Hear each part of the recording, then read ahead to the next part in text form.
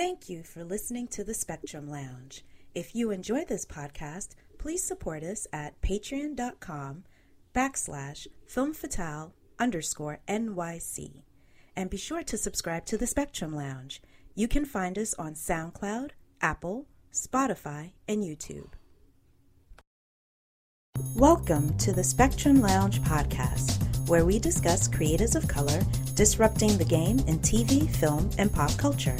I am your host, Rebecca Theodore-Vachon, and on this episode, I speak with actor Quintessa Swindell from Season 4 of the HBO original series, In Treatment. Take a listen. Hi, Quintessa. How are you?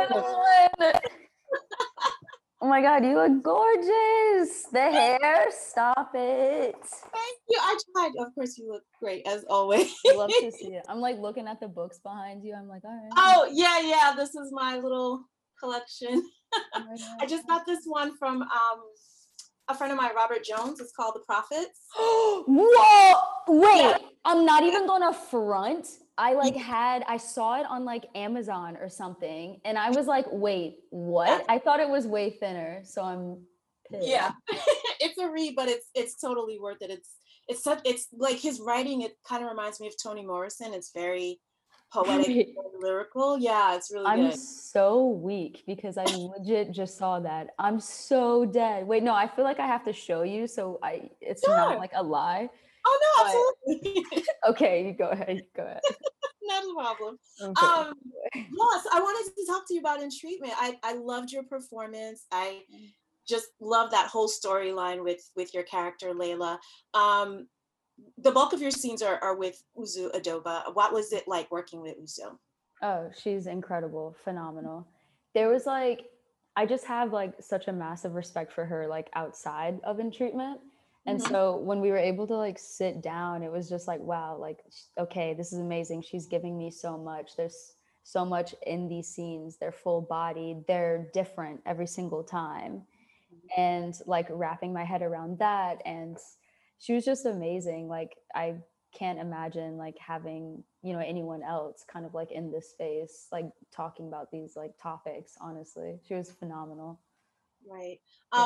I loved all the episodes, but especially with week 3, because you're hitting on so many different topics like corporal punishment in the Black community, and then racial trauma. And I wanted to, because I think what was so beautiful about your scenes with Uzo is the fact that we have, I think it's a rarity where you see a Black woman, a non-binary Black character just speaking so openly about our feelings, about our pain, our hurt, just making that space for us to be able to speak that way. What was your entryway when you got the script and kind of preparing to play Layla? What was your entryway? What things were you thinking about to connect with that character? I think it was okay, so basically when I first was reading Layla, in my head, I'm okay, so here's the homework. Reach out to friends that are younger, who have family members that are right now in school during a pandemic, not in school, they haven't seen their friends, they're in isolation. What are the circumstances for them? Understanding that and translating that in the most authentic way, given Layla's circumstances of her household, of where she's at with her, partner. It was all of those things. I was just hyper focused and making it real, I guess. And I forget. Okay, the first part of this question, you said as a non-binary person. I think it's fascinating, Layla being non-binary, right? Right. I think it's interesting because I don't think Layla is non-binary. Oh, you don't? Okay.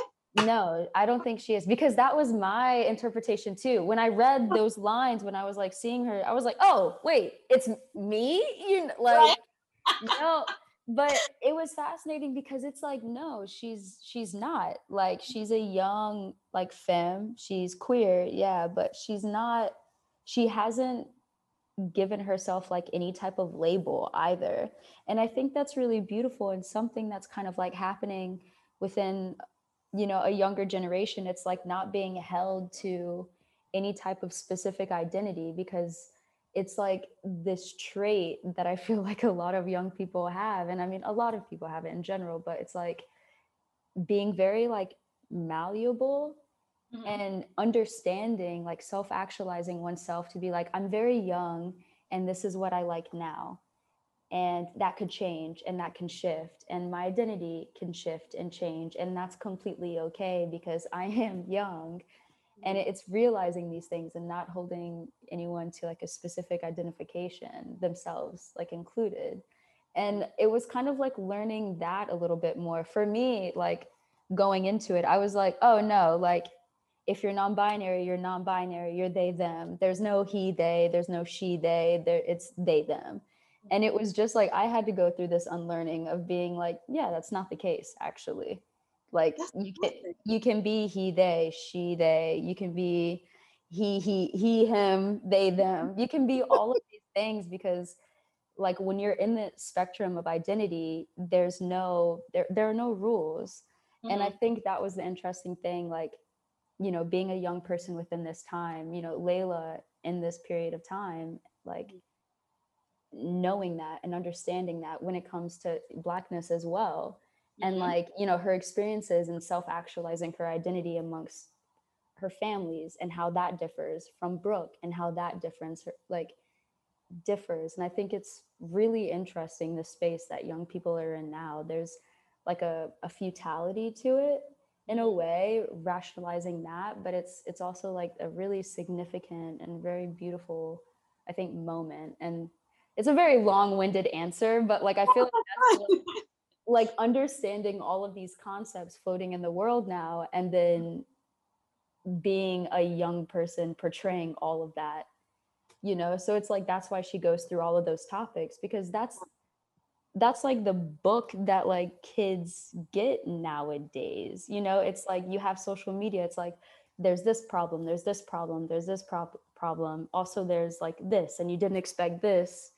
And it's like balancing that in as like a young person, and what does that look like and how authentic can I portray that. So yeah. But no, and then speaking of corporal punishment, because your character and Brooke talk about the fact that Layla has a lot of trauma, not only racial trauma, but trauma even within her own, coming from her own family. And just having that conversation, recalling when her grandmother beat her. And that's something that she's still carrying on today. And just this idea of like, I loved what Layla said, where she was like, well, you know what happens when Black girls mess up, right? Like, don't act right. You know what happens. And we see that in real time. And I wanted to talk to you about that, because I do feel that there's a certain lack of space or grace that Black women or non-binary people are given in order to mess up, right? Like, you know, white women can mess up, white men can mess up, but when it comes to us, it's like we have to be, it's this idea of like Black exceptionalism. So I wanted to talk to you first about like kind of doing that scene, just kind of going through those lines, and just how that applies to your own personal life. I mean, being a non-binary actor in Hollywood, like how does that, do you feel like those constraints and those boundaries where you feel like you can't mess up, like I'm representative of this demographic, and so I have to do everything perfect? Do you feel that pressure? That's a really good question, actually. For me, no, because like I kind of came into it, like when my agent and I like first started working together, it was very like transparent. It was like, okay, so what's the deal? It's this, okay, cool. And like I think to this point, like he's kind of like a father figure to me. And he kind of has instilled like, just be yourself, like be authentic. And like for me, as of late, I've just kind of gotten to this point where I'm like, of course I'm going to make mistakes. Of course I don't know everything. Of course I'm not like the staple like, you know, activist. Of course, like I'm not going to be perfect, and especially like a perfect representation of the non-binary community, because like I was saying before, like it's a spectrum, you know, like different people, you know, represent all facets of it, and it's a very broad and very beautiful thing.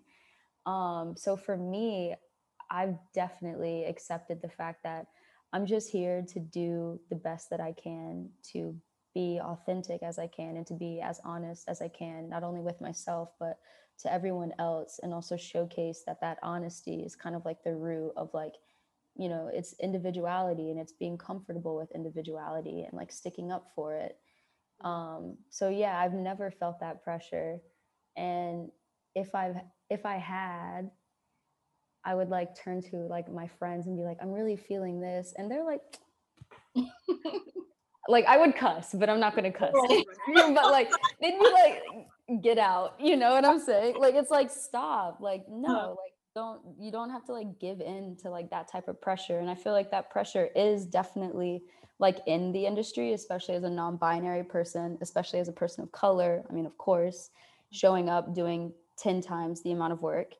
But it's also kind of like, it's the thing that makes us strong, like the strongest, the most resilient. And though it's like,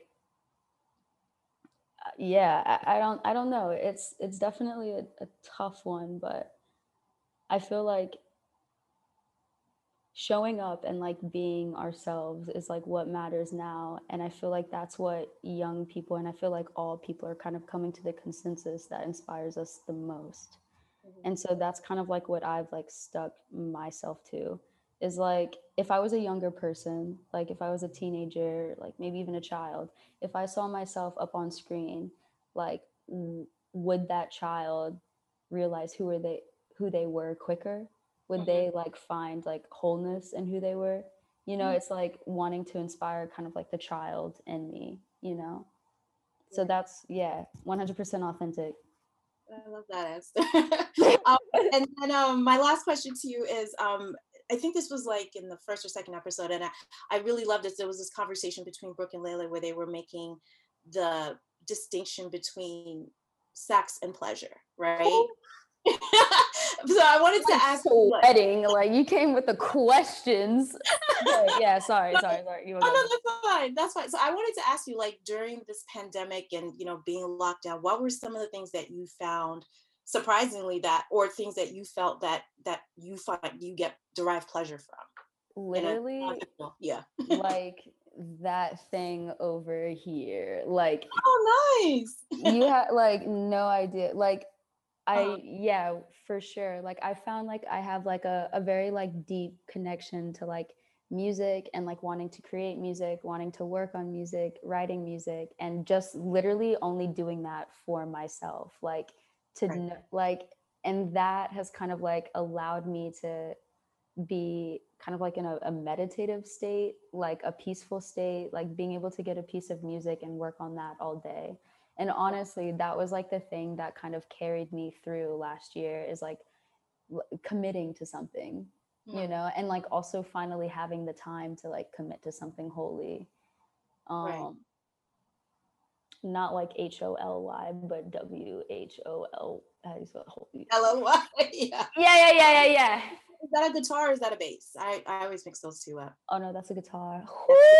So is that self-taught? Have you taught yourself, or you're taking like online classes? Or it's crazy. At the start of last year, like I was supposed to play like a guitarist in a show, and that show didn't end up happening, and I already had a guitar coach. So I didn't stop because I like really liked it. And it was like, oh, when, you know, in a few weeks when COVID is over, we'll get back to production. So me and that coach had just like kept on working, and we still work to this day. Like, yeah, it's wild, but yeah. I love that. Well, thank you so much. I know I don't have time to ask you, but I'm so excited to see you in Black Adam as Cyclone. Yes. Oh, trust, we're doing the thing. Yeah, are you doing the superhero training? Because I've been following Aldis Hodge and The Rock competing with each other. I'm like, Aldis has been going off. Like, yeah, no, I'm doing like all sorts of training. Like, it's actually insane. Like, my whole body hurts, but it also is like the most flexible and the strongest it's ever been in my life. Wow. Yes, which is nuts. Yeah. It's crazy, but yeah, I'm so excited for it. It's going to be bomb. It's going to be good. That's great. Well, thank you so much, Quintessa. Yes. Oh my God. Thank you so much too. It was a pleasure. Bye.